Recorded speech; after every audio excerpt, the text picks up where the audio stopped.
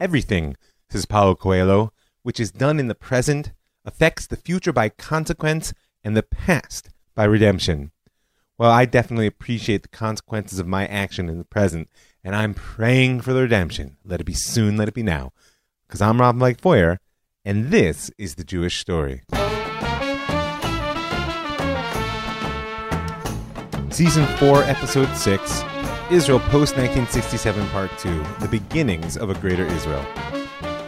You know, anyone who knows me knows that I am a mission-oriented person. I like to get up in the morning and know what I'm all about and allow my actions to be guided by that bigger picture I'm pursuing. And what holds true for me, I really feel holds true for Am Yisrael as a whole. We have a mission.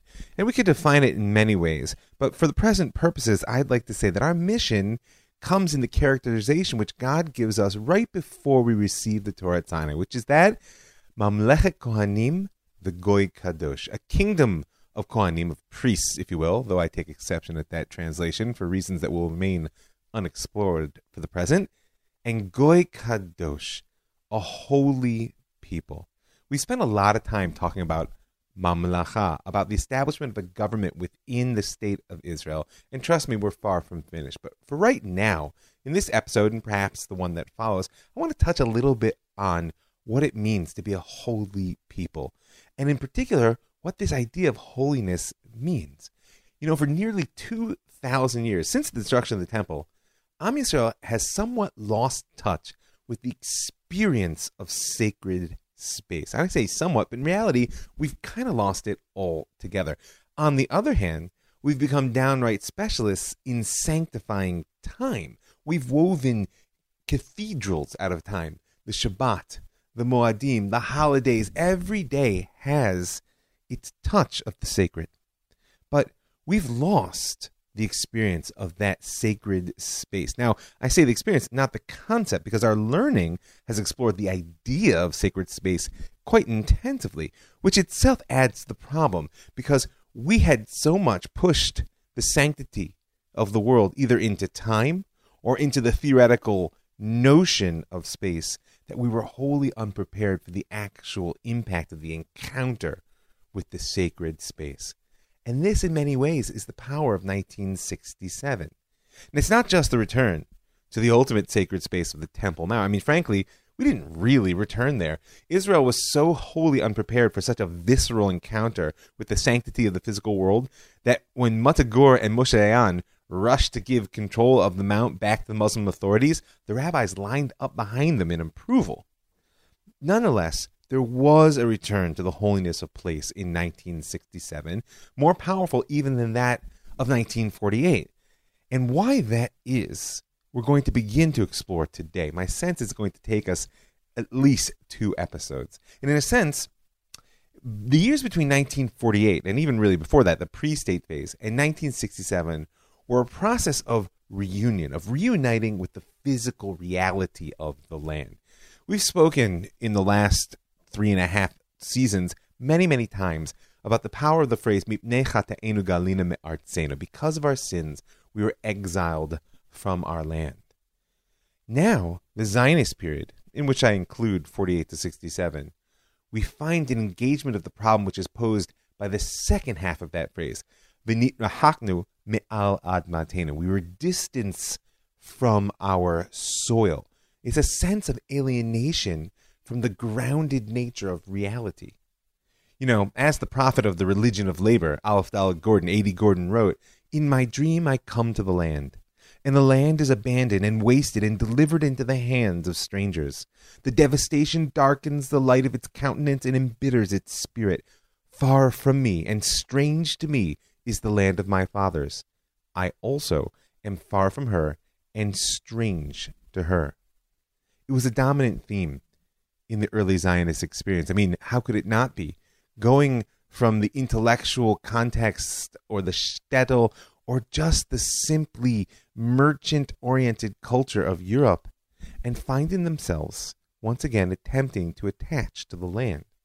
And in Gordon's mind, and really the classic Zionist vision, it was labor which would reunite us with this land. The plow would make us sweat, cause the land to grow, and transform us both. as he says, you will come to create here a new life, a life of your own. Then the glowing ember will again be rekindled. It will become a blaze. You will revive again your people and your land.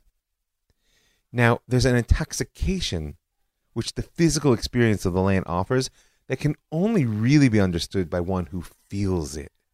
In the secular Zionist phase, this intoxication was frankly sexual, not only in the obvious imagery of mastering the land through agriculture, but in the uncomplicated freedom and return to natural self that sexual passion offers. That intoxication is not going to disappear in 1967. On the contrary, for many, it will become stronger, and frankly, it will cause cross currents, because when you mix, of course, the physicality of space with its sanctity and its intoxication, you're dancing around the edges of idolatry already. We're going to have to explore that. My sense is it won't lie in this episode, but in the next. But let's just put it on the dashboard nonetheless. For now, what 1967 added was the magic of the sanctity of place. The Six-Day War returned us to the heartland, to the hills where you can literally walk with a Bible in a hand and watch the past unfold. If you haven't done it, it has to be experienced to be believed. And because of that overwhelming power, the intoxication found within the sanctity of place, when you do that, you can feel the past merge with the present. And that in turn offers the ultimate temptation, the pull of the future.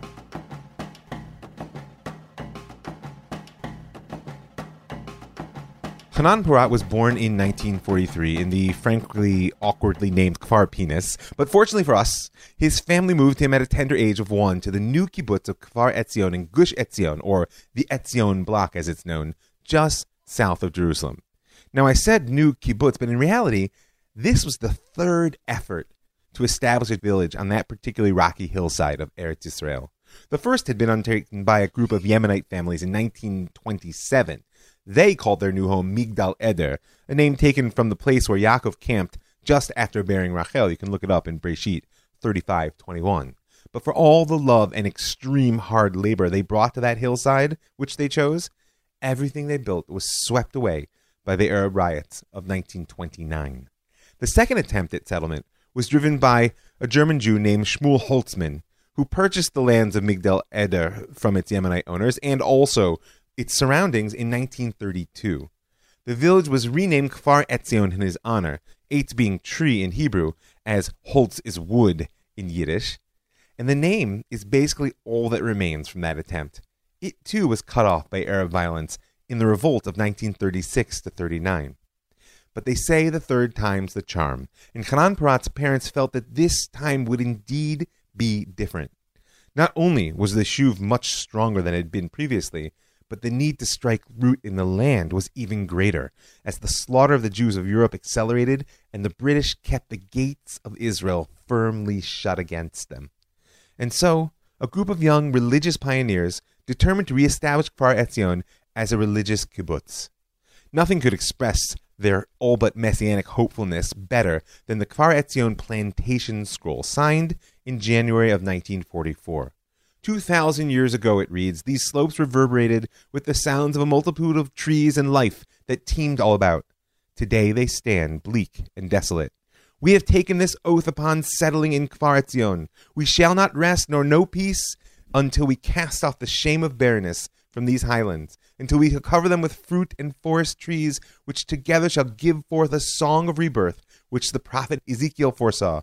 But you, O mountains of Israel, you shall shoot forth your branches and yield your fruit to my people, Israel. By 1945, a second pioneer group had joined the first, establishing the village of Masuot Yitzchak. Ein Tzurim followed a year later, to be matched by Revadim in 1947, this time founded by the pioneers from the far left Hashomer HaTzair movement. It was an extraordinary burst of pioneering spirit and material success. The thriving kibbutzim were dubbed Gush Etzion, after the flagship settlement, the Etzion block, and they were a bulwark of defense on the southern approaches of the holy city, and frankly an inspiration to the entire Jewish world. All that changed in 1947. With the publication of the UN partition plan, the block was assigned as Arab land, and though that plan was rejected outright by the Arabs, the war which they waged was even harder on the settlements of Kfar Etzion than the plan had been. Already by December of 47, during the so-called War of the Roads that preceded the invasion of 5 Arab armies, the Etzion bloc was cut off by siege. And the next 5 months witnessed some of the most heroic and most tragic events of the War of Independence. Every settler became a hero, but perhaps the most famous were the convoy of 35, whose failed attempt to break the siege ended in their torture and death, and is a central element of Israel's natural mythos to this very day. My kids hike the path that they took on an annual basis. One by one, the settlements fell to the siege, and the defenders contracted their lines of defense. The final assault on Kfar Etzion came on May 13, 1948, the day before the Declaration of Independence. All but 4 of the defenders were killed, many murdered in the act of surrendering. Hanan Porat and the rest of the women and children had been evacuated months before. He was almost unique in that his father was in Jerusalem as well, responsible for organizing the convoys which were attempting to break the siege. On the night of the 13th, they gathered around a shortwave radio as they did every night to hear the reports from Kfar Etzion, when the commander of the siege addressed them directly. "Our spirits are strong. You too must be strong," he said. Then they heard the sounds of gunshots and explosions, followed by only 2 words, Malka Nafla, the queen, which was the code name for Kfar Etzion, had fallen. In an instant, Hanan was surrounded by orphans and widows. In the coming months and years, he and his peers became known as the children of Kfar Etzion. And in a nation which lost 1% of its entire population in the War of 1948, they became something of a sacred trust, a repository of the painful memories and the dreadful cost of independence. As Prime Minister David Ben-Gurion said in his eulogy for the fallen of Kfar Etzion, their sacrifice, more than any other war effort, saved Jerusalem. The Gush Etzion campaign is the great and terrible epic of the Jewish war. If a Hebrew Jerusalem exists, the gratitude of Jewish history goes first and foremost to the fighters of Gush Etzion. Every Yom HaZikaron, the memorial day for the fallen of Israel's war, there was a commemorative ceremony on Mount Herzl, the military cemetery, for the 240 fallen heroes of the Etzion bloc, and of course, their children were present. As if that weren't heartbreaking enough, once the ceremony was over, the children would be taken to a high lookout point, like Mavo Beitar, south of Jerusalem, to gaze back at the lost home which few actually even remembered. All that was visible was the famous Alon HaBoded, the lone tree, which was the last standing landmark of the Kfar Etzion of the past. Nili Gome, one of the children, recalled it like this. To us, she said, the children of Kfar Etzion, and to our mothers, the tree was a symbol of hope, a symbol of faith, a symbol of the certainty that the day would come that we would return to the place. Now, not all of the lone tree's symbolism was so peaceful. Another child of Kfar Etzion put it like this. There were some who stood in silence during those hours of contemplation, and they were overcome with a feeling of anger that the Arabs had subjugated us. And in their hearts there was a prayer for revenge and requital, a prayer mingled with a dim hope, almost dreamlike, that he who sits above the world would restore them their stolen land. From the outset, Hanan was a leader amongst the children. Maybe it was that his father had survived, or maybe it was simply his particular soul. But throughout the difficult months and years which followed the fall of the Gush, he assured him time and again that they would indeed return home. Even as the children grew up and headed in all the directions which life had to offer, Hanan maintained the connection between them right into their 20s. And it was because of him that they were together on Independence Day 1967, weeks before the outbreak of war. He'd brought them to Merkaz Arav Yeshiva, where he was a student and had already become a part-time teacher. You will recall, I hope, that Merkaz Arav was founded by Rav Avram Yitzchak Cohen Cook as part of his vision to reawaken Israel and Jerusalem as the spiritual center of the world. Now, Rav Cook died in 1935, but his son Rav Tzvi Yehuda Cook was alive and well, and it was his Independence Day address which Hanan had brought the children to hear. They, like everyone else in the hall, were unprepared for what he had to say. 19 years ago, said the rabbi, on the night when the news of the United Nations decision in favor of the reestablishment of the State of Israel reached us, when the people streamed into the streets to celebrate and rejoice, I could not go out and join in the jubilation. I sat alone and silent, a burden lay upon me. One can only imagine how these words resonated with Hanan and the other children. The same partition which had split Eretz Israel, which had caused Rav Tzvi Yehuda to mourn, had made them orphans. During those first hours, I could not resign myself to what had been done. I could not accept the fact that they indeed, quote, have divided my land, as it says in the prophet Yoel. At this point, Rav Tzvi Yehuda fell silent, clearly shaken by inner pain, a pain which Hanan and the children felt in their own flesh. You could have heard a pin drop when he finally cried out, "Yes, where is our Hebron? Have we forgotten her? Where is our Shechem, our Jericho? Where? Have we forgotten them? Have we the right to give up even one grain of the land of God?" On that night 19 years ago, during those hours, as I sat trembling in every limb of my body, wounded, cut, torn to pieces, I could not then rejoice. He was speaking the words of Hanan's heart, giving voice to his pain, the pain of the children around him whose very families had been truncated during those hours 19 years ago. And his words spoke not only pain, but longing, a longing for home, which was at once both personal and national, consuming in its all-encompassing nature. And as it turns out, those words were more than a little bit prophetic. The very next day, Nasser began to mobilize his army into the Sinai, and the march to war began. Hanan was summoned back to his paratroopers unit, and with them he conquered the Temple Mount less than a month later. He next saw his teacher as Rav Tzvi Yehuda walked his way slowly through the streets of the old city, winding the path toward the Holy Wall. It was a sight made to strike anyone with the awe of heaven. But by the time the rabbi had passed, Hanan's heart was already leaving Jerusalem. South it flew, over the walls and stone behind it, passing over the newly conquered Bethlehem and into the hills beyond, coming to rest only when it reached a lone tree on the hilltop. At last, the way was clear to go home.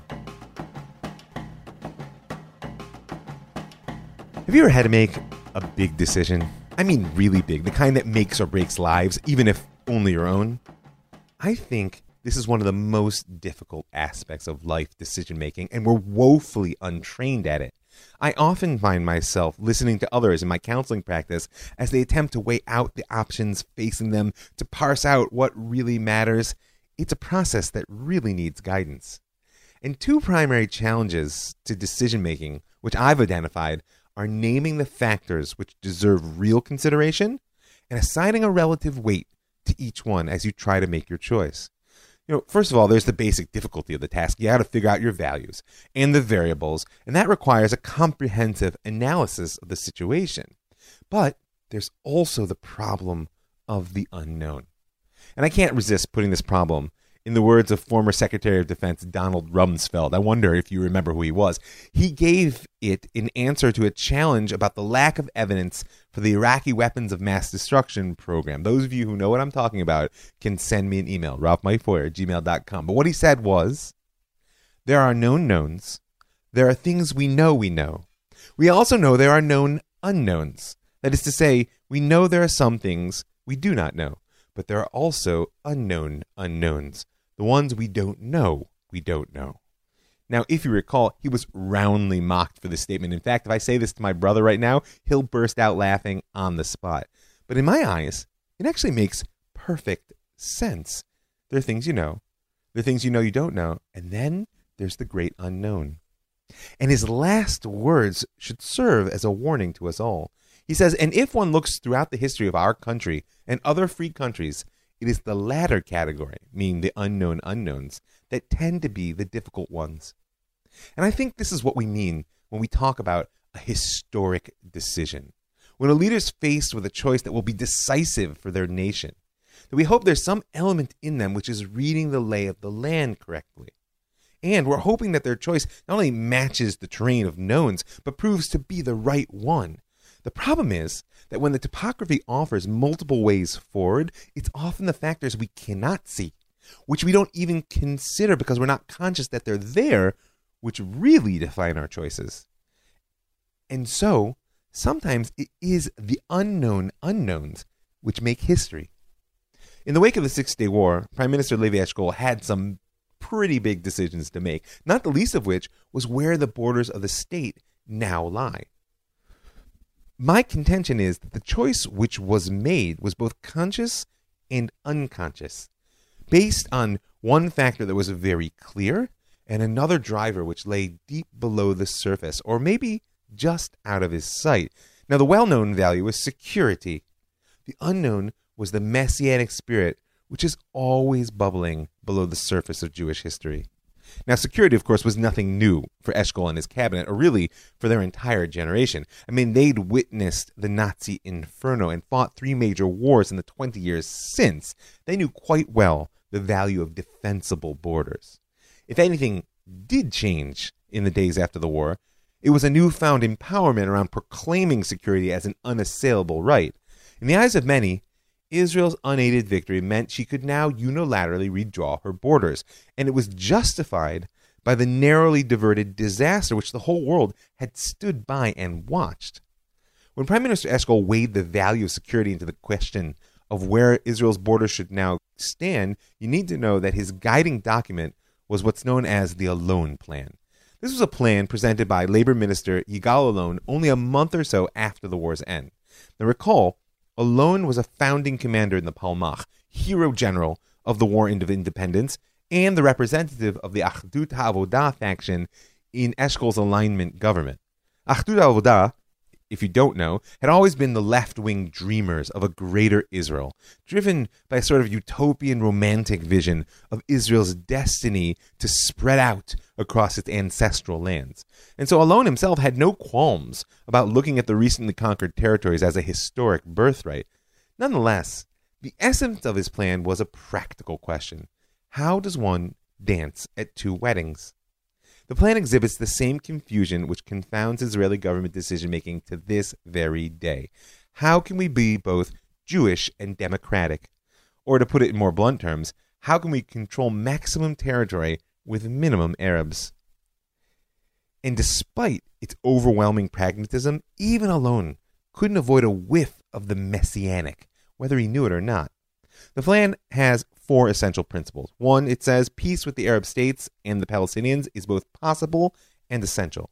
2, the geostrategic integrity of Eretz Israel will be preserved with borders that provide Israel with security and prevent future wars. 3, a Jewish majority will be maintained, which will allow Israel to exist as a democratic Jewish state based on the principles of the Zionist vision. 4, the Palestinian people will be given the opportunity to realize an independent national life or existence without threatening the security of the state of Israel. Now, it's important to note on that 4th one, Allon went back and forth on whether that was the Jordanians or the Palestinians. But practically speaking, what Allon really wanted was to widen Israel's waist. It's the opposite of what we're all after at this stage of life. Before the Six-Day War, the country was less than 15 kilometers wide at its narrowest, and now he had almost 65 kilometers from the Mediterranean to the Jordan to work with. The eastern borders was to be the Jordan River. It was a boundary that just made sense, both geographically and strategically, and Allon aimed to add to it a strip 15 kilometers wide along the valley, the location of the present settlements in the Jordan Valley. Jerusalem and its surroundings were to be annexed, along with a band of the mountains of Yehuda up to 25 kilometers wide. The plan specifically names Kiryat Arba as a link between the Negev in the south and the Jordan Valley on the east. As for the rest of the borders, the plan says that, quote, only essential changes will be made. And there it is. Gone is the sense of expansion driven by the sweep of history and the fortunes of war that we heard from Ben-Gurion's provisional government during the War of Independence, which Allon himself was fighting. Yigal Allon wanted nothing more than what he saw to be a stable piece of the pie. And yet, even in its dry pragmatism, you can hear the messianic siren call. Strategic integrity of Eretz Israel, the land of Israel, and not Medinat Israel, the state of Israel. That call for a Jewish majority in order to preserve not democracy per se, but rather the Zionist vision. And of course, small but significant, the identification of Kiryat Arba as the furthest extension of the areas to be annexed. It's a city which doesn't even exist in Allon's day, except as a biblical memory. It existed once and will be built again. That story is coming next episode. But at this point, it is not yet. And nonetheless, Alon uses it as a reference point in his so-called pragmatic proposal.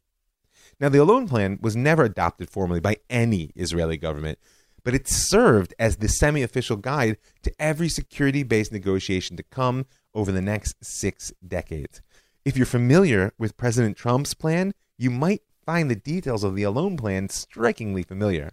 But somehow, despite all its pragmatism and strategic wisdom, it's never worked. Even at this point in our story, in 1967, when Israel had the power to dictate its own terms, apparently there were other factors at play. Especially that unknown of all unknowns, the messianic spirit of Israel, which attaches us to the sanctity of the place in which we find ourselves, and which has the knack of popping up at the most uncanny of moments.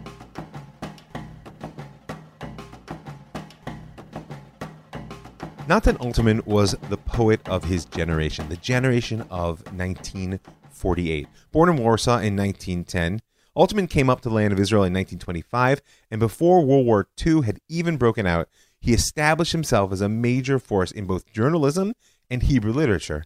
He was a poet, after all. From the outset, Alterman was also a devoted follower of the Mapai Party, but more than anything else, he was a devotee of its leader, David Ben-Gurion, which was more than just personal politics. Throughout the pre-state struggle, and right up through his death in 1970, Natan Alterman published a weekly column on the events of his day, first in Haaretz, then in the Mapai newspaper Davar, and finally in Ma'ariv. And it maybe seems strange, but his articles were written in rhyming verse. You might think that would limit his appeal and his audience, but you would be wrong. His voice was so well read and well respected that his poetic editorials often went beyond expressing public sentiment and into shaping it. Now, Alterman was unashamedly Zionist, reveling in the return to Jewish sovereignty and power as a historic revolution. At the same time, he was a critical thinker, unafraid to challenge what he deemed to be a failure of power, like the martial law imposed on Israeli Arabs after 1948 or the Kfar Qasim massacre of 1956. And unlike many of his fellows on the left, Alterman had a love for diaspora culture, and he wasn't afraid of religion. He also vehemently opposed Marxist revolutionism, as he called it, while at the same time rejecting the revisionist right as anti-democratic. And, most significant for our story, he was never known as a passionate defender of the integrity of the land of Israel. On the contrary, unlike fellow poet Uri Tzvi Greenberg, Alterman never denounced the partition of 1948. He never mourned the loss of the old city or expressed longing for the holy places left behind Jordanian lines, lost to Jewish access. He was briefly swept into Ben-Gurion's messianic excitement around the conquest of the Sinai in 56, but with the Prime Minister's decision to withdraw, he wrote an article in March of 57 which asserted that geographical boundaries are not political borders. They're alternatives for the map and the land, he proclaimed. And this is why Natan Alterman's article of June 16, 1967, published less than a week after the war, fell like a bomb on the Israeli reading public. It was titled, Facing an Unprecedented Reality. This victory is not only about returning to Jews their nation's ancient and exalted possessions, for they are engraved in its memory in the profundity of its history. More than anything else, this victory has erased the division between the state of Israel and the land of Israel. All that was missing in this historical connection was for the Jewish people to weave, together with what has been gained, the inseverable three-way thread, the Chut HaMishulash, which can't be broken. Now, this is the kind of heady rhetoric associated with Uri Tzvi Greenberg and that so-called right-wing extremist Menachem Begin, not the poet who'd given the voice to the Palmach generation. And this was not a passing phase, a burst of excitement around the victory. Alterman had been consumed by the ecstasy of history, and he was truly converted to a vision of the greater Israel. And like so many who have a newfound passion for their faith, he needed to take action. In general, Alterman had held court at his corner table in Café Cassit on Dizengoff Street for decades, dispensing wisdom, criticism, and guidance to a generation of literary greats. And now, In addition to the book launches and theater reviews and political arguments, a different type of meeting began to take place. Alterman aimed to win supporters for his vision of Greater Israel, and he wasn't alone. Through these meetings and conferences and writings, by July, he and those of like spirit had formed Hatnua L'Man Eretz Yisrael Hashlema, the movement for Greater Israel, or literally the wholeness of the land of Israel. It was a political coalition which had never been seen. It crossed all boundaries. Labor Zionists sat with revisionists, kibbutzniks with capitalists. Along with Natan Alterman, other leading literary figures were involved. Chaim Guri, Uri Tzvi Greenberg, Shai Agnon, just to name a few. And their platform was really quite simple. They said that the Israeli government must keep all the areas conquered in the Six-Day War, and it must settle them with Jews. Now, Alterman became the voice of this new movement, writing a torrent of articles in an attempt to sway public opinion. Interestingly, he rarely resorted to the security-based argument in making his points. He wasn't unaware of the strategic importance of the conquered territories and the appeal that that argument had. Nonetheless, he considered this, at best, a secondary issue, what he called the Nosei Kalim, the armor-bearer of the primary argument. And while he criticized Prime Minister Eshkol and others who took that pragmatic view, a la the Olon plan, he especially despised those who saw the land as a bargaining chip to be held out for future negotiations. In response to Defense Minister Moshe Dayan's famous phrase that Israel was, quote, waiting for a telephone call from Arab leaders, Alterman wrote, "The prescription not to hand them back until peace talks is worse than it seems. It assumes that the territories do not really belong to us." To Alterman, the real question was one of historic right. Yehuda and Shomron, the West Bank, so-called, in particular, were the cradle of the nation to which Jews had an unbroken connection and an undeniable and inalienable historic right. He particularly and vehemently opposed the term occupied territory, which seemed to assert that the war had placed in their possession a foreign land. They occupy us, he wrote. They embrace us in the arms of the past and future, and we are not free men to detach ourselves from them either willingly or through decision. This sense of historic destiny, of the demand which victory had placed on the shoulders of this generation, drove him to ever greater heights. We are not free men, he wrote, to decide how to behave, not on the government level, the military level, or the personal level. We are obligated to act this way just as our own biography obligates us. Above all, Alterman advocated the idea of settlement. He called continually from the very beginning for the launch of a massive movement into the newly conquered lands. And he wasn't alone in this, even amongst voices on the left. At the annual council of HaKibbutz HaMe'uchad, the United Kibbutz Movement, on November 9th, 1967, a resolution was passed to establish settlements in what they labeled as the liberated territories. As one delegate declared in the debate leading up to the decision, why isn't the example of Natzeret Elite, which was a Jewish city that was built above the Arab, mostly Arab Christian, but the Arab city of Natzeret in the pre-67 days, why isn't the example of Natzeret Elite just as valid for Hebron, Jenin, Shechem, and other cities? Why do we not propose this? It is the only way there will ever be a greater Israel. Now, even in his consuming passion, Natan Alterman was not unaware of the challenges posed to this vision of Greater Israel by the Arab populace who resided in these newly won lands. And like the country in general, he wavered between what I would call a humanist and a nationalist stance. No doubt, he wrote, our first and foremost conclusion is the obligation to grant these populations civil rights, legal defense, freedom of religion. But for all this liberalism, Alterman rejected any claim of another people to self-determination within the boundaries of the land of Israel. There is a factual and ideological emptiness in that artificial and spurious population going by the misnomer of the Palestinian Arab nations.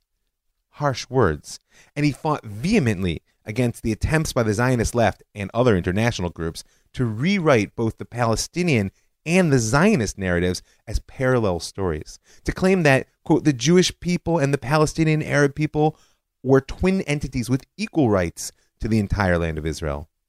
In his article, The Empty Formula, Alterman called this reformulation of the Zionist narrative de-Zionization. He understood post-Zionism before it was even post. And in what I see to be a prescient observation, noted that far from making Zionism more acceptable in the eyes of the world, this self-de-Zionization, meaning self-denial of the Zionist justification for a greater Israel, would lead eventually to casting doubt on Israel's right to exist even within the pre-67 borders. Quote, the moment we admit to the fiction of Palestinian nationalism, that is when Zionism will be equated with the plunder of a living nation's homeland. To the extent that we now assist in implanting this consciousness in the world and in our own inner awareness, the more we invalidate the historical, humane basis of Zionism and consign it only to our bayonets. Now, more than anything else, Alterman saw mass immigration as the key to realizing this vision of Greater Israel. It was the critical third strand in that inseverable three-way thread which he saw as binding together people, state, and land. In a July 7th speech, less than a month after the war, he declared, quote, that the battle for the Jewish people was nothing less than the urgent and inevitable continuation of the Six-Day War. Since the last day of the Six-Day War, he said, it has become impossible to be a Jew and is forbidden to be a Jew if we succumb complacently to the fact that, due to the lack of tens of thousands or a few 100,000 Jews, we shall have to sever Jewish history at the moment of its climax. Meaning he understood that without a massive influx of Jews, the ability to fill this new land with glorious life would be taken away from the state of Israel. Alterman wasn't alone in this sense that Jewish history had reached its climax. We've seen it in a number of places. Nor was he alone in the sense that to succumb to complacency in the face of its call would be a great failure. And while he preached and wrote, others were actually beating their swords into plowshares, ready to return home to the land. Only days after the war's end, a special visit to Kfar Etzion, or at least its location, was arranged for the survivors of its fall in 48. When they saw for the first time with their own eyes the total devastation of everything which they and their loved ones had labored so hard to build, many shed bitter tears of grief. Now, Haran Porat didn't wait for any invitation or special visit, nor did he expend his energy on grief over what had been. Since the moment he saw his teacher Rav Tzvi Yehuda in the Old City, Hanan had been like a man in a dream. He hitched a ride south with an army jeep and started and stared in wonder at the flag's surrender which covered Bethlehem as they rode through the city, just south of Jerusalem. And when they left that city, Hanan jumped out and headed into the hills on foot, following a narrow and pitted asphalt road. As he advanced deeper into the hills, the paths seemed to spring up around him. Buildings were rebuilt. Children began to play. Parents smiled. It had been more than 20 years since he'd seen any of this, but the memories were fresh, as if they'd been driven deep into his heart and mind. And not just his own memories, but the collective memory of Kfar Etzion, of an entire pioneering generation. As he later described it, an enormous effort was made by the parents to gather every scrap of information and memories, and to nurture the desire to remember amongst the children. The power of memory, nurtured by the parents and survivors of Gush Etzion, was the spiritual focus from which later came the realization of the return home. So it wasn't just the call of the past which Hanan Porat felt surround him. It was the pull of the future as well. When he returned to Jerusalem, Hanan sent out a survey to the children of Kfar Etzion asking if they were prepared to go home. Gatherings and discussions ensued, and as the plans began to coalesce, the question of what form the new settlement should take arose. Eventually, they agreed it should be a kibbutz like its predecessor. Now, this is not such a small choice for Hanan's religious upbringing and his mindset shaped by Merkaz Arav. The kibbutz was really the province of the secular pioneering world. But now, not only would they be honoring their fallen parents by going home and rebuilding what had been lost, they would be able to claim the mantle of the pioneers who'd founded the state in what they deemed to be their effort to bring that vision to its fruition. Now, of course, not all the children saw the rebuilding of Kfar Etzion in such grandiose terms. Many felt they were simply going home, and some even suggested that a memorial by the lone tree might suffice. But not for Hanan. He was on fire. He was driven by a vision of redemption which couldn't satisfy itself with half measures. He was feeling the call of national destiny.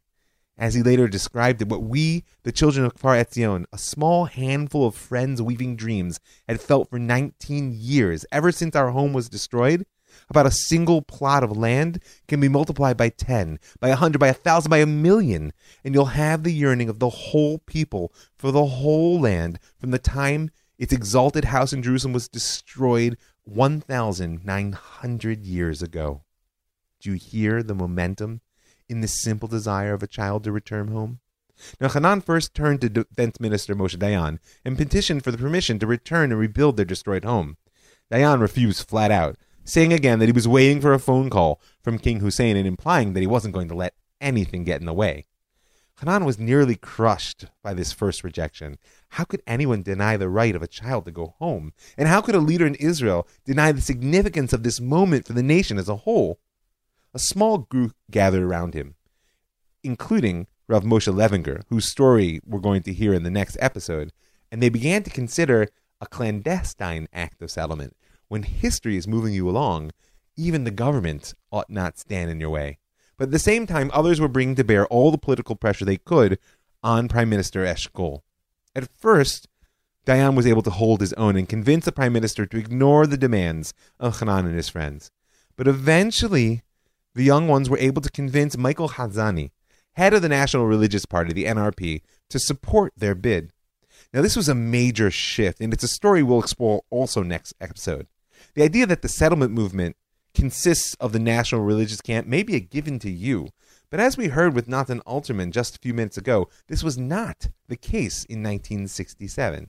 I'll tell that story, like I said, next episode. For now, in the end, it was the NRP pressure that did the trick. Hanan and a delegation of the children of Kfar Etzion were invited to meet with Prime Minister Eshkol, and at the end of their conversation, he stood up and said, "Where is Kfar Etzion? Near Sur Bahar? All right then. We'll say we've got a little enclave of the Jerusalem quarter there. We won't stand in your way." And just like that, the door was open. Now, to Eshkol, it might have appeared a simple decision. After all, the location was well within the boundaries of the Alon plan, and it was really only about a few children longing to go home. Of course, their passionate pioneering spirit appealed to him as well. All in all, like I said, a seemingly simple decision. And that's not, of course, how it appeared to Hanan Porat. In September of 1967, only a week before Rosh Hashanah, 5738, the first group of settlers moved into an abandoned Jordanian army camp on the hilltop next to the old Kfar Etzion. The fourth settlement effort had begun.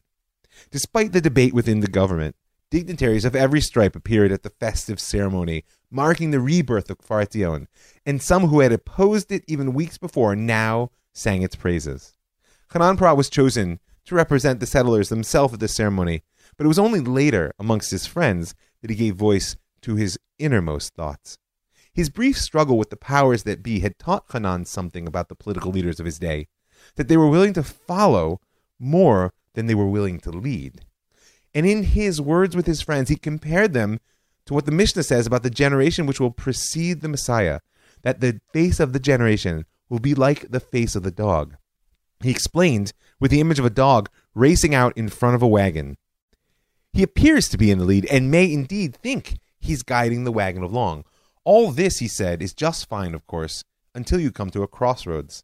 Then the dog has no choice but to let the cart go by to see where it's heading. Then he races past it and leads it along again. In Hanan's eyes, and in the eyes of the people around him, the country was at a crossroads. The only question which remained were, who would lead, and which way would they go? I want to thank a few folks before I sign off. I want to thank all the folks who give their hard-earned money to help make the show happen, to keep it free and widely available. I want to invite you to join them. Go right now to my website, www.jewishstory.co. In the upper right-hand corner, you'll see a button there that says Be a Patron. You can click on that to give a little bit of per-podcast support. Or if you'd like to dedicate a show in honor of someone who's with us today or in memory of one who's moved on, you can send me an email at ravmikefeuer@gmail.com, or you can find me on Facebook at ravmikefeuer, and I'm happy to share with you the details of how we can make that happen. I want to thank the Land of Israel Network, that's thelandofisrael.com, for building a platform that allows me to reach so many wonderful people. I want to thank the Pardes Institute, pardes.org.il, for building an educational institution that gives me the privilege of teaching so many fantastic Jews. And I want to thank you for listening. I'm Rav Mike Feuer, and this is The Jewish Story.